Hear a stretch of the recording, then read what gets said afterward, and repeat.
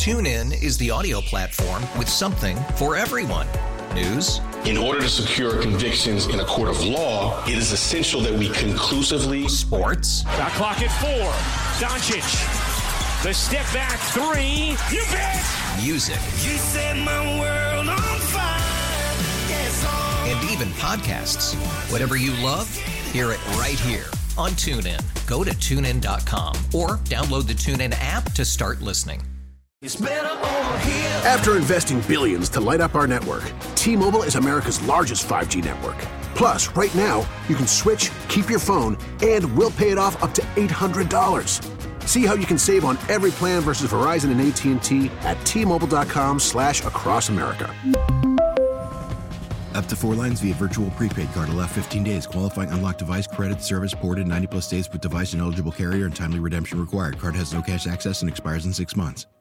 You know, I took it in when I was coaching, talking earlier to somebody about, I think it was Carmel. I probably should look it up, but there was an article when I was coaching the Knicks. I think it was him that said, oh, yeah, Jeff's a laid-back coach, except for when he pulls out his Jerry Sloan. He goes, but that was great because it got everybody's attention, and that's kind of how Jerry was, you know, and when you're a coach, you take everything from a bunch of your coaches, and, of course, that intensity and that kind of, you can get on guys at times, yet at other times, you know, you can go hang out and talk with them and be friendly with them and have that kind of relationship. So he taught me a lot as a player and, you know, led into my coaching.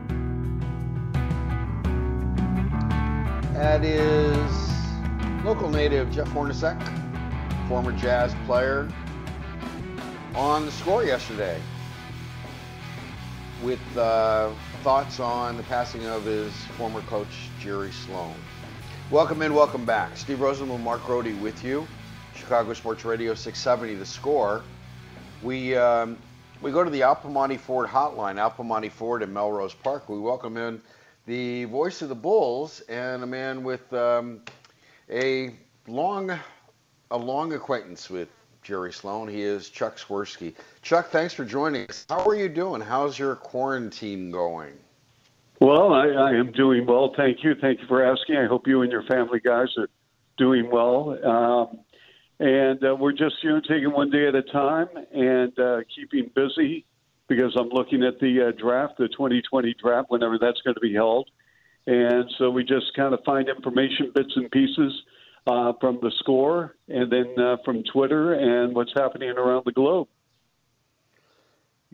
Chuck, your relationship with Jerry Sloan, your thoughts when you saw that he passed, share them with us. Well, I first met Jerry in 1979. He was the rookie head coach of the Chicago Bulls, served as an assistant for a year, and then came to the Bulls organization, and Rod Thorne named him head coach. And the 79 team had players such as Artis Gilmore, Reggie Theus, and a collection of other players that were probably on a scale of 1 to 10, somewhere between maybe I would say maybe a 3 to a 6. No real superstars. Gilmore was still in his prime a little bit. Theus was coming into his own as a scorer in the league. And Jerry, from the moment he arrived as a head coach, wanted defense. And, was really looking for another Jerry Sloan out there, which obviously were very, very difficult to find. But that's the way he wanted to play, that style of play. Yeah, I mean, obviously the guy was Sloan, a 4-time first-team All-NBA on the defensive side of the ball. And Chuck, you wrote something I thought was pretty poignant. I think it was on Facebook. And part of what you wrote about your friend Jerry Sloan is his spirit, his passion, his refusal to accept mediocrity will continue to be embedded in my DNA. How did that manifest itself? His refusal to accept mediocrity. How did that run his life, his way of doing things? Well, you know what, Mark? It really started when he was a young boy. He grew up in downstate Illinois on a farm, one of 10 children. His father died when he was 4 years old. And, our when we were kids, our grandparents would say, I walked to school 7 miles in the rain and the snow and the sleet. But in the case of Jerry Sloan, he did walk to school. And it was probably a couple of miles away, and he walked. And he would come home, pick up a basketball after doing the farm chores early in the morning. Then when he got home, and he would shoot hoops. And he played high school ball, went to Evansville, terrific player for the Purple Aces, then went to the NBA with the old Baltimore Bullets, now the Washington Wizards. And he was the first original Chicago Bull. And, I think he so appreciated the game, guys, and he loved everything about basketball from a team concept. And as we revere the 69 Cubs, I think if you talk to basketball fans who lived through the 70s with the Bulls, they can recite that starting five for the Bulls with Jerry Sloan, Norm Van Leer, although Guy Rogers was a member of the original Bulls in '66.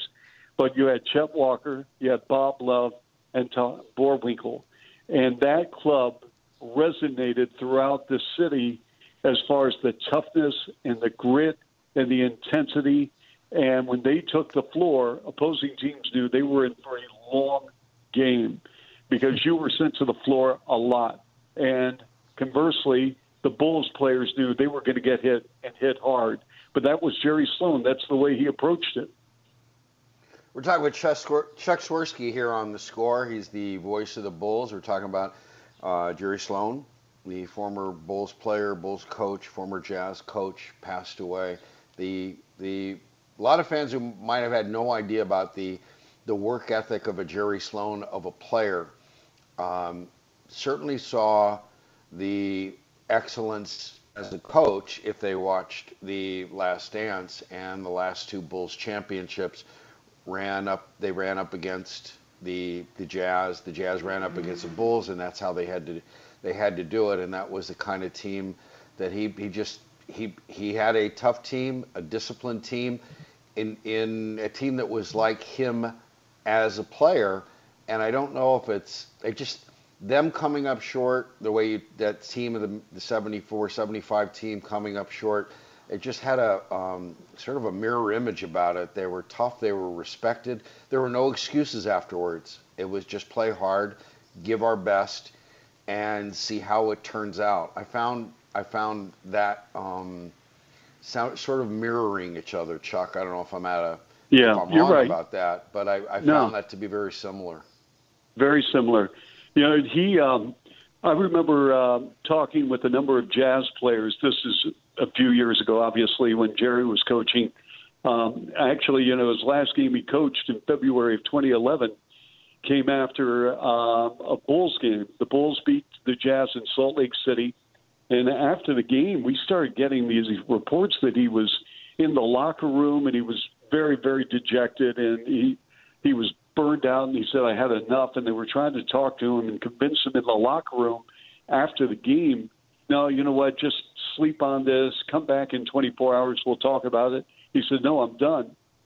And he said, when I say I'm done, I am done. And Tyrone Corbin, the former DePaul star, of course, who played in the NBA and was his lead assistant, took over as head coach. But, that club in the mid-'70s, and then what we saw with Utah, one thing that was very apparent, and the players fell in line with what the head coach wanted to do. And Dick Motta, the players bought in with the Bulls, with Motta. With Utah, he had two Hall of Fame players, Karl Malone and John Stockton, and they bought in. And Jerry kept it simple. He ran good sets, but those two players bought in. And when your two superstar players buy in, like Pippen and Jordan did with the Bulls, the rest comes organically where new players come into a system and understand what's happening here. And, whatever occurred off the floor, they kept it in-house. If you look, guys, at Utah in Salt Lake City, and again, I get it, it's a small market. There were a couple of newspapers. The advent of sports radio hadn't arrived yet when Jerry took over, but that organization had very few leaks. And they kept everything in-house with Frank Layden and Jerry Sloan. And the players knew exactly what was happening. I think you just provided some great insight to me, or perhaps even an answer to a question that I was asking yesterday, and that is how somebody could last 23 years as a head coach in the NBA of the Utah Jazz. Chuck, you know that's an astounding number, but I think you just answered the question that players bought in. There wasn't leaks. It was no nonsense. And then I guess what was it about his personality that he was able to keep the players' attention for 2 decades plus? Because that's unheard of, man. Yeah. Well, he didn't speak a lot. His chalk talks were very brief, but to the point, as Jerry was. I mean, Jerry had a sense of humor. He has a very dry sense of humor. And, he wore that John Deere cap, and he embraced everything about the farm. He loved the farm. He loved everything about the way he grew up and the chores and the tasks. He was a task-oriented person. How we make our little lists at home. We need this, this, this, this. He loved lists. And so you get to the point as a head coach where he knew that, listen, I've got 2 really good players here, and I'm gonna run this pick and roll. And everyone in the league, there are different variations, but as you know, everyone knew when you played the Utah Jazz what you were going to get with Stockton, Malone, and Mark Eaton, and Antoine Carr, and all these players that were coming in as satellite players surrounding these 2 stars year after year. But Jerry knew that it was a players' league. And so he pushed that envelope, but didn't extend himself. And I think that was the key lasting 23 years plus. Ownership loved him, and management loved him with Frank Layden. And I'm not sure we'll ever see a Jerry Sloan again or a Pop where they last 20 years with one team. But he was amazing. He learned a lot after his experience with the Bulls because, he was only the coach for 3 years, and he took them to the playoffs in 81 in a best-of-3. Think about this, a best-of-3 playoff series, and they beat the Knicks, and then they were swept by Boston in 81. But he was a remarkable person, just a straight shooter, great guy. I think that the part of being a straight shooter and the honesty that resonated with players, a guy not lying to you is huge, and players know that what he says is honest. And it was Jackie McMullen of ESPN.com related a story going back to 2006 when Sloan, coach of the Jazz, was asked if he needed to be patient with his youngest player, then 19-year-old C.J. Miles. And Sloan's response is, I don't care if he's 19 or 30. If he's going to be on the floor in the NBA, he's got to be able to step up and get after it. We can't put diapers on him one night and a jock strap the next night. It's just the way it is. That's plain spoken, that's honest, and that's talking. If he had something to say about anybody else on the team, it would be just as honest and spare and candid as that. And that was the thing about Jerry Sloan. Players knew they wouldn't lie to him. Absolutely. And you know what? That was a great quote you just read, Steve. Here's the thing. C.J. Miles came out of high school, Skyline High in Dallas, Texas. Was a terrific player to go, obviously, from high school to the NBA. But one thing about Jerry, the way he delivered the message, I think the players respected it. It wasn't acerbic. I mean, he listen, Jerry could get after it, trust me. But when he dealt with player relations, he was extremely transparent, and we use that word a lot, but he was. But the manner in which he delivered the message, it's like a parent and a child. It's how you deliver that message and the manner in which you convey that and communicate. And that's why all these tweets now you're seeing from players that have passed through the Jazz system, whether they were young players at the time or veteran players, and it's a tribute to Jerry Sloan. I read a quote today from Alex English, who's a Hall of Fame player, scored a ton of points with the Denver Nuggets, and he was a free agent at the end of his career. And he could have signed with a couple of clubs that were really interested, including Utah, but he elected to sign with Dallas. And he came out today and said, you know what, I made a mistake. I regret it. I should have played for Jerry Sloan, a man that epitomized what, and I'm paraphrasing, as far as the way he handled the club and himself and his passion for the game. And you see all these players now coming out.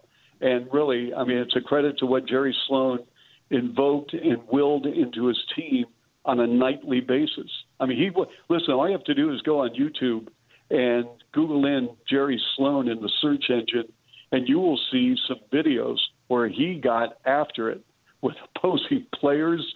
Well, I mean, with the Rodman, when Rodman was playing with the Pistons, Jerry got into it. And, I mean, he was all ball. I mean, he loved it. That's amazing. It really is. And if I might, Chuck and Steve, a little bit of news from the NBA. I think this is some interesting stuff here. The following is a statement from NBA Chief Communications Officer Mike Bass, I believe it is. It says the NBA, in conjunction with the National Basketball Players Association, is engaged in exploratory conversations with the Walt Disney Company about restarting the 2019-20 NBA season in late July at Disney's ESPN Wild World of Sports complex in Florida as a single site for an NBA campus for games, practices, and housing as well. Our priority continues to be the health and safety of all involved, and we are working with public health experts and government officials on a comprehensive set of guidelines to ensure that the appropriate medical protocols and projections are in place. Chuck, I guess when you hear that, I mean, it sounds like the proper protocol, but do you see it as realistic that basketball could be played in July and the regular season and all that? What do you think? What do you make of that statement? Well, I mean, this is the first I've heard of it. So I do know that the commissioner, who's done a fantastic job during this, and he has done a fantastic job, he's very close to Bob Iger, who runs the Disney corporation and whatnot, and has won the respect, by the way, of the Players Association as well. One thing that I admire a lot about Adam Silver is he gets it. This is a partnership with the Players Association. Owners own, and I get that. I understand it. But the players and their Players Association are working hand in hand with the commissioner and the owners. This is a tremendous setup right now in the NBA, what we've seen during a very, very incredible period in our lives. So what I think they're doing is still talking. I think they're obviously, just putting the old, toe in the water to see where this is all going. But I do agree with the commissioner's statement regarding safety first and health first. The health of the players is number one. Obviously, to get this thing going, they want to make sure that they cover each and every step of the way. And so right now, while that statement is great, and I think what it's showing is that they are making an attempt to at least see if something's out there that's substantial and concrete, it's still very early in the process, and we'll see what happens. Talking with Chuck Swirsky, voice of the Bulls, here on The Score. Steve Rosenbloom, Mark Rohde with you. Chuck, before we let you go, I'd not heard, so I want to get from you your thoughts on the Bulls' changes at the top. Well, I think it's refreshing from the standpoint that, whether it's Arturas or Mark are coming in from different organizations, with the optic view of looking at things differently. And so, in the case of both organizations, Arturas from Denver, Mark came in from Philadelphia, and, you look at how those franchises were built, especially the Denver Ball Club, because Denver did a lot. They did drafting, they did some trading, they did some free agency. Philadelphia, went with major trades that they've made under Elton Brand the last couple of years. So I think it's great. I think the fans have been rejuvenated from the standpoint that this is a new direction the club's taking. And, I've never met Arturas. I've heard of him, obviously, and a number of people around the league speak very, very highly of him. I do know Mark Eversley, the new general manager. I first met him well over 20 years ago when he was running Nike Canada when I was doing the Raptors. And then he joined the Raptor organization under Brian Colangelo, and he's a man with a great deal of integrity and networks as well as anybody, and I mean anybody in the league, has great relationships with agents and players. So I think it bodes well for the future. Excellent. Thank you. Well, we hope there is a future. We hope the NBA and every other sport figures out how to keep people healthy. A vaccine, some treatment for this would get everything back on track, and that's not the league's business, but they need that. Chuck, thank you for your time. Appreciate it. Stay well. Appreciate it. Thank you. Stay well. Yep. Be well. Chuck Swirsky, voice of the Bulls, joining us here on The Score. We'll take a break. When we come back, Mark, I think we need to get to your consumer email, and we need to do What Are You Doing, Wegner, so we can just talk about what is going on during this quarantine time. What do you say? Yeah, we have a consumer email complaint, and I would like to read that email. I will read the full back and forth that occurred, and this is real stuff, man. It's so formal. It's like you're an HR representative. Steve, these are the times we live in, man. We've got to be serious. We've got to be real. We've got to use strong words, and there it was. All right. Wait till we get I'll back. look forward to hearing about what our trash panda, what kind of ruckus he created. He's Mark Grote. I'm Steve Rosenblum. We are Saturday Suckage, but you probably figured that out. Chicago Sports Radio 670 The Score. TuneIn is the audio platform with something for everyone. News. In order to secure convictions in a court of law, it is essential that we conclusively. Sports. Shot clock at 4. Doncic. The step back 3. You bet. Music. You set my world on fire. Yes, and even podcasts. Whatever you love, hear it right here on TuneIn. Go to TuneIn.com or download the TuneIn app to start listening. It's better over here. After investing billions to light up our network, T-Mobile is America's largest 5G network.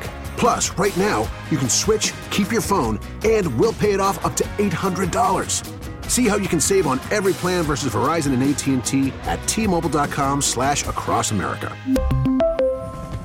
Up to 4 lines via virtual prepaid card. Allow 15 days. Qualifying unlocked device credit service ported 90+ states with device and eligible carrier and timely redemption required. Card has no cash access and expires in 6 months.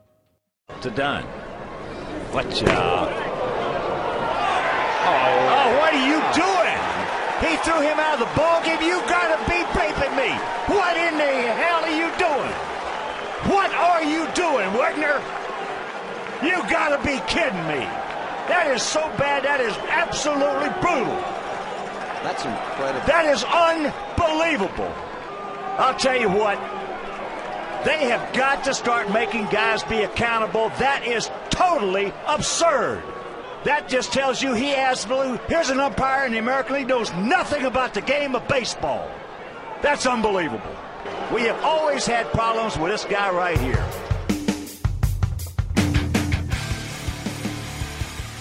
Welcome in, welcome back. It's time for What Are You Doing, Wegner? Our new segment in which we just sort of find out what people are doing during this COVID-19 time of quarantine or not quarantine, what's going on. Like Mark Grote, for instance, has a podcast, and there's a new topic every week. Mark, what's the new topic? Yeah, the name of the podcast is Let Me Put a List Together. This week's topic will be Chicago-based movies which were filmed in the city of Chicago. So we'll put our list together, and if you do go to Let Me Put a List Together, you can listen to any of the episodes that we have done so far, whether it's on Saturday Night Live, John Hughes movies, music of the 90s, as in what hidden wonders of that time, sitcoms. We got it all. Let me put a list together. You can find the latest link on my Instagram or Facebook page, and we've got pages for Let Me Put a List Together as well. It is very entertaining, and I would like to know what people think about it. And we actually are close to 1,000 downloads. And like my partner and I looked at each other and said, "Wow, people are actually listening to this crap. That's pretty amazing." So we both seriously were like, "Wow, people are listening." So I appreciate you listening to let me put a list together. Steve, thanks for asking. What are you up to, buddy? Yeah, I'm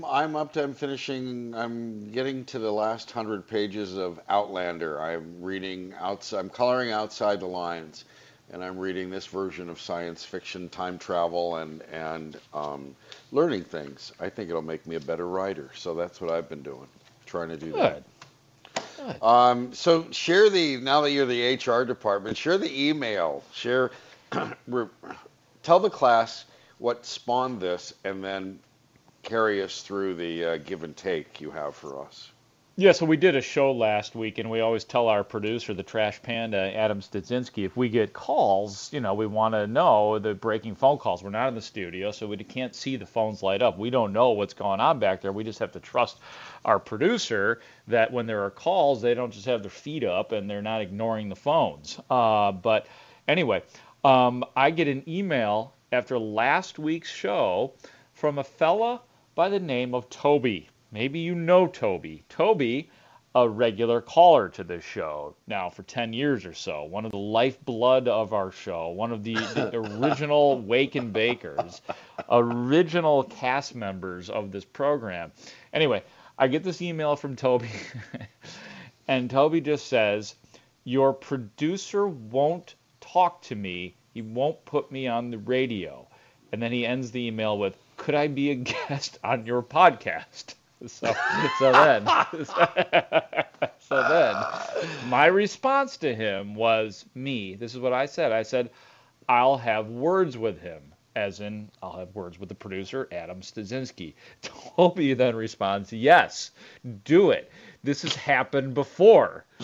So anyway, then final few lines here. Today, I just kind of left it at that. I get an email today. Toby says, "When would be a good time to call today?"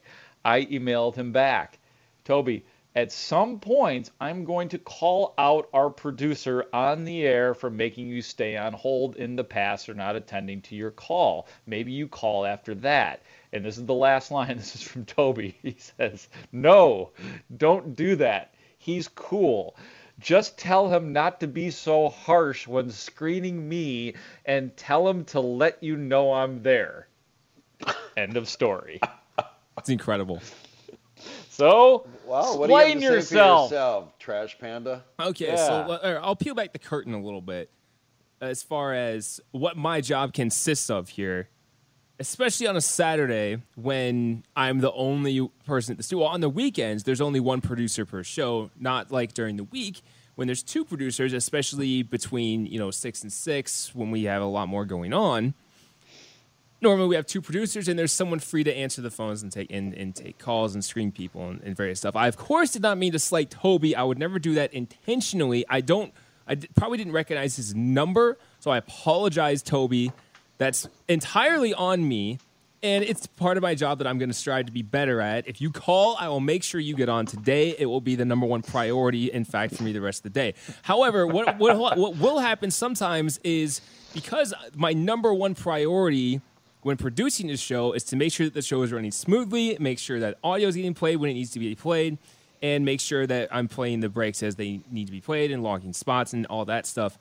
And then also, I'll have to cut audio. I'll have to podcast. So there's a lot going on. Sometimes I might just put someone on hold, and I just won't get to them. Or sometimes you guys will just be rolling, and I'll say, they don't need a caller right now. So that's my view of it. Of course, again, Toby, I didn't mean to slight you. I didn't mean to offend you.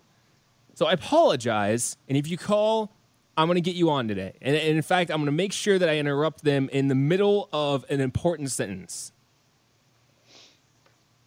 Okay. Well, you satisfied with that, Mark? That was pretty satisfying. You didn't make a lot of excuses. You started on that path with the woe is me, I'm the only person in here. you started on a poor path, but you finished strong with that, Adam. I sense some sincerity in you. But yeah, you gotta be careful with our top characters on this show because we are nothing without them. Okay. Well, moving right along with What Are You Doing, Wegner, we have to update of the War of the Cutlers. This is the gift that keeps on giving. The divorce between Jay Cutler, the divorce of Jay Cutler and Kristen Cavallari. We've gone week by week through all this, and now we get to the point where they're trying to sell their Nashville mansion. They acquired it acquired the scenic 8.5 acre humble abode back in 2012 for $5.3 million. They listed it for sale in 2018 for $7.9 million. And now, according to E-Online, the diva works for E-Online. Now Cutler and Cavallari are selling the 25-room house for a little under $5 million. Mediterranean-style home, built in 2007, 20,000 square feet, 7 bedrooms, 7 full bathrooms, 3 half baths. Their former home also features a movie theater, a large kitchen, and an outdoor eating area. Wow. Yeah. What sells more quickly, the Cutler household or the Jordan household? Well, Cutler household's a lot more attractive. It's cheaper for one thing than whatever Michael's price is. So there you go. There's our update with the War of the Cutlers. How long is it? MJ's house has been on sale for like a couple of years now, right? It's been a while. Yes, it has. I would venture to say it's been 8 years. Seems like it. Yeah. You have to look that up. It's been a long time, and you were going to get he tried every inducement he could. Like every Nike, every Air Jordan shoe was going to be part of the deal too. We'll throw in this, we'll throw in that. Now how much would you pay? As long as they had Billy Mays doing the real estate ad. Now how much would you pay? So I can confirm Michael Jordan's 56,000 square foot mansion in Chicago has been on the market for 8 years. Wow, somebody was right. Good job. Yeah. A couple of follow-ups here on What Are You Doing, Wegner? A couple things here from the text line, 67011. Are you sure it's not Russian robot accounts sending in requests? 1,000 listeners, assuming he's talking about my podcast, sounds kind of high. Maybe. That could very well be. Or maybe our accountants and producers are just fudging the numbers. That's very possible. And then the second part was, this is from the same texter actually, it says, why does Toby have to do all the work and call you? You should be calling him if you really care. Nah, it doesn't work that way. Doesn't work that way on this show. I also don't know his number. You're right. Well, you might. It's a random thing. We don't like up. to set up. We don't do premeditated Toby. You know what I mean? Like it has to be a real. Just like Toby, what the substances that he smokes, they're all very natural. That's what we like to do on this show. Keep it natural. Keep it organic. Keep it 100. So we've talked, as we hear stories, like we've talked to Chuck Swirsky about how the NBA is going to play in one of its bubbles, and how we're dealing with a lot of sports without fans. And some of the sports we've already seen, the fans are non-existent. The KBO, the Korean baseball, and all of these things are idea. They're talking about Major League Baseball. Understand there won't be fans there. And a South Korean soccer team found a unique way to deal with their fanless stadium. They put sex dolls in the seats. Come on. No. And then they apologize.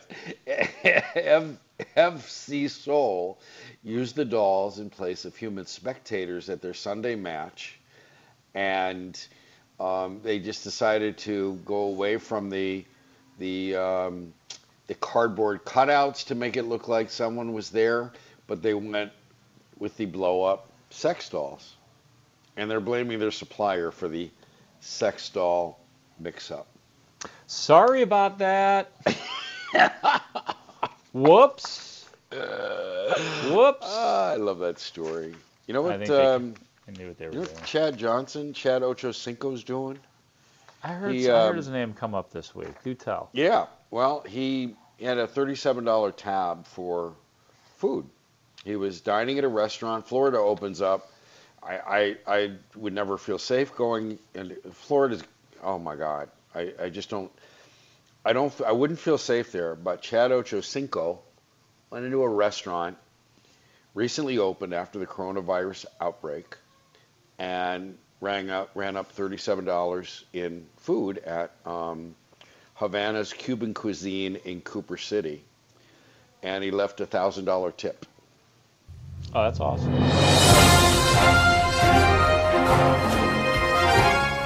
All right, guys, Toby's on the line.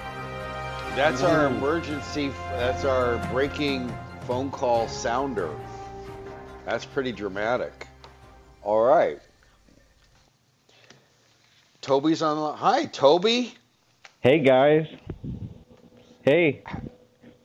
How are you, Toby? How's it going? Not too bad.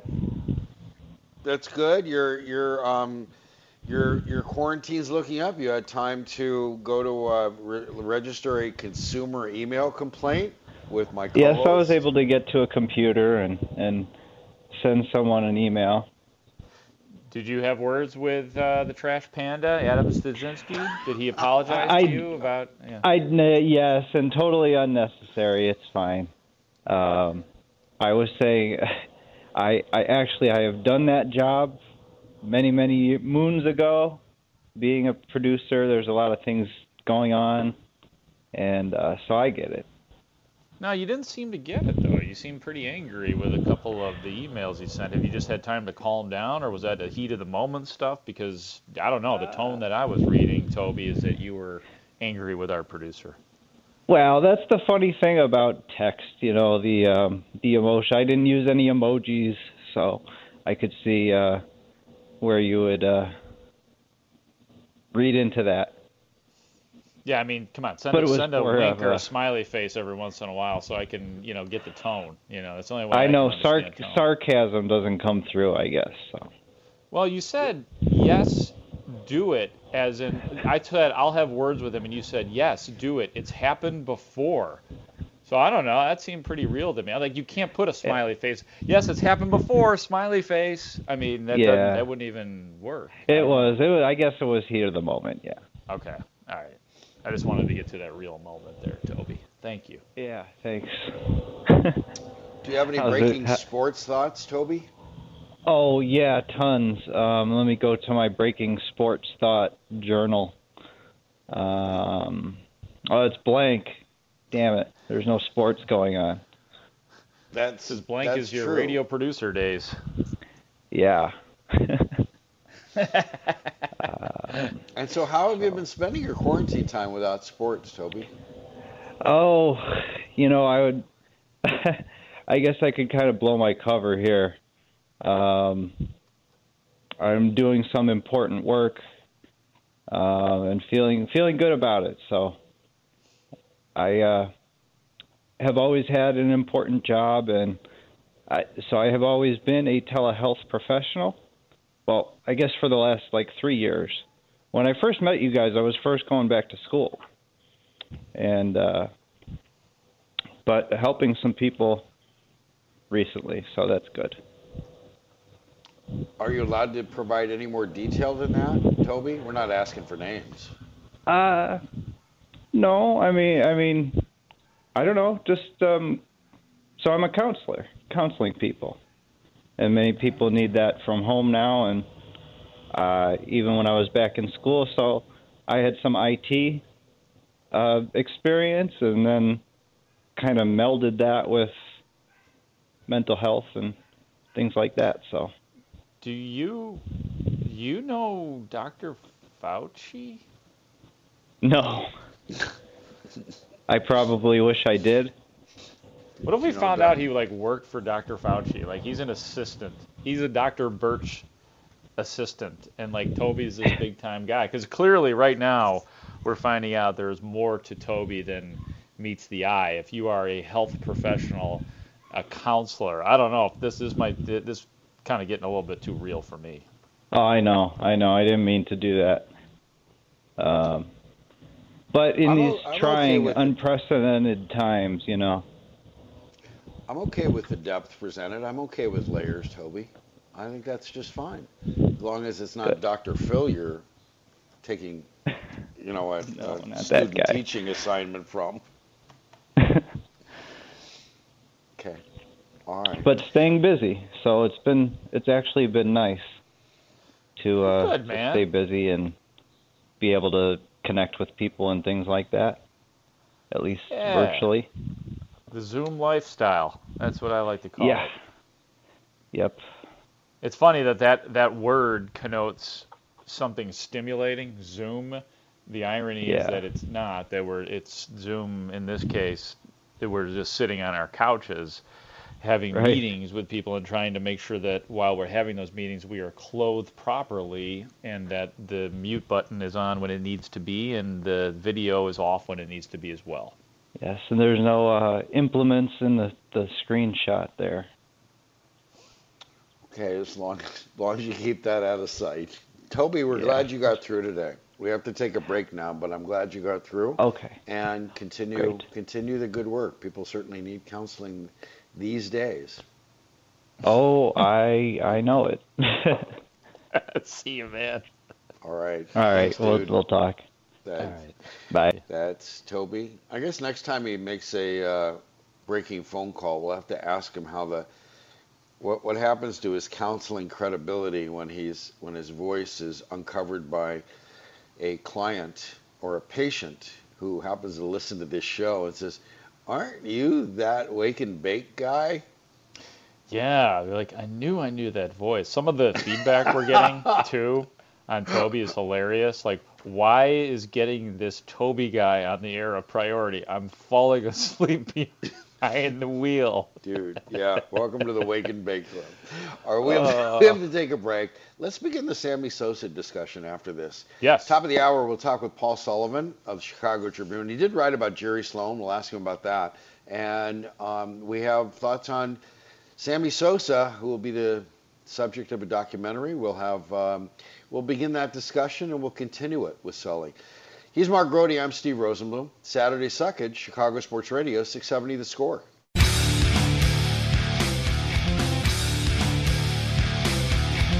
Back.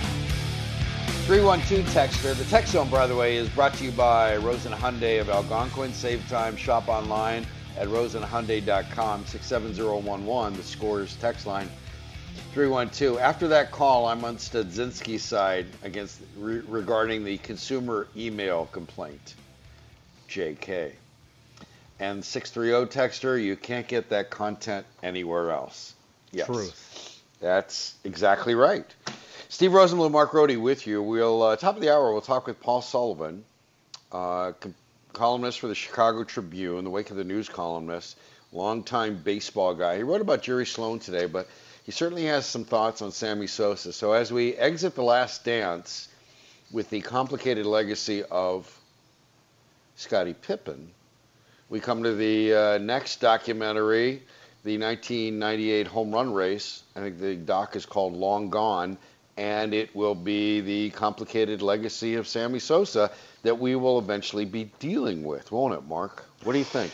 Yeah, it's funny. I think that considering the power of the documentary, considering the power of the 30-30, which are all really well done by ESPN, what we just saw with Michael Jordan, the entertainment factor and the information that came out of it, and in general, we're in an era where documentaries are watched closely and they are often followed up on. They often make news. I mean, you even look at something as crazy as Tiger King where there's follow-up with it and you do more research. That said, and especially in this time that we are where we're all dying for sports, I think that a lot of people will watch the Sosa McGwire home run chase of 1998, 30 for 30.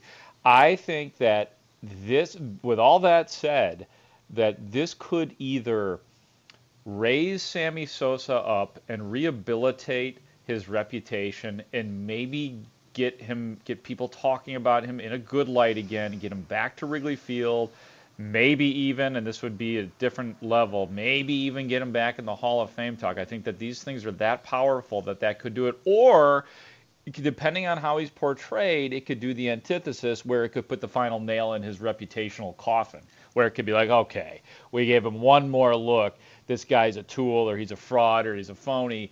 Get him out of here. So I really think it's going to have those extreme. It's one or the other. It's going to be, okay, let's take a look at Sosa again differently, or this is kind of what we thought. I don't like him. Never mind the 609 career home runs. Goodbye, Sammy Sosa forever. Okay, so that I got some thoughts on that too, but I know you and Dan, you sat in for Danny Parkins, McNeil and Parkins yesterday, right? Last couple days. For the last couple of days, as a matter of fact. And right. One of the guys that we had on was Ron Coomer, just talking all sorts of baseball, so we threw it out there as a question to Coomer. Well, what do you think about this documentary coming out? Are you looking forward to watching it? I loved it when we were playing, and I was involved in it, and I was playing during that time. And it was great for baseball because we needed it in the worst way after what happened in '94 with no World Series. So it was definitely a shot of adrenaline to our game, and it brought fans out and all those positive things. But, what it's going to end up doing, Mark, is you're going to end up opening up these old wounds of things that were going on during that time. And to me, I would just as soon let all those things lie and just let them go away and blow away in the wind and move on from there, instead of glorifying a time where, the stars of our game were all blatantly cheating. So, to me, I won't watch. I'm definitely not going to make a point of watching it. If it's on, I'll probably end up seeing it. But, I watched The Last Dance every Sunday. I was locked in. This thing, not so much. Here's my take on it. You went through all this, and okay, it was great for our game. We had fans come back, all those things. If you didn't know what was going on in our game at that time, you had your head in the sand here in Clearwater. But then to flip over and then make it, and tear down the game, and then say that we didn't know. Come on, really? We talked about it in these union meetings, like, are the guys that aren't taking it going to get protected? Who are we negotiating for? The cheaters, or for the guys that aren't cheating? And is baseball, what are we doing here? So I'm not a fan of the glorifying of the guys that are cheating and cheated. Not cheating, but cheated. That's my biggest issue. I mean, to me, and cheating terribly. Not like, the guy threw a spitball to get a strikeout. This is guys that are doing things that are changing our game entirely. So, yeah, I'm not a big fan of this whole idea of glorifying this once again. McGwire admitted he did it, and Sosa has not said anything like that. So that complicates the legacy. The discussion will go on.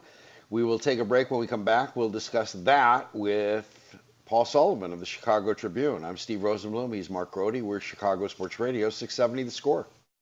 TuneIn is the audio platform with something for everyone. News. In order to secure convictions in a court of law, it is essential that we conclusively. Sports. Got clock at 4. Doncic. The step back 3. You bet. Music. You set my world on fire. Yes, and even podcasts. Whatever you love, hear it right here on TuneIn. Go to TuneIn.com or download the TuneIn app to start listening.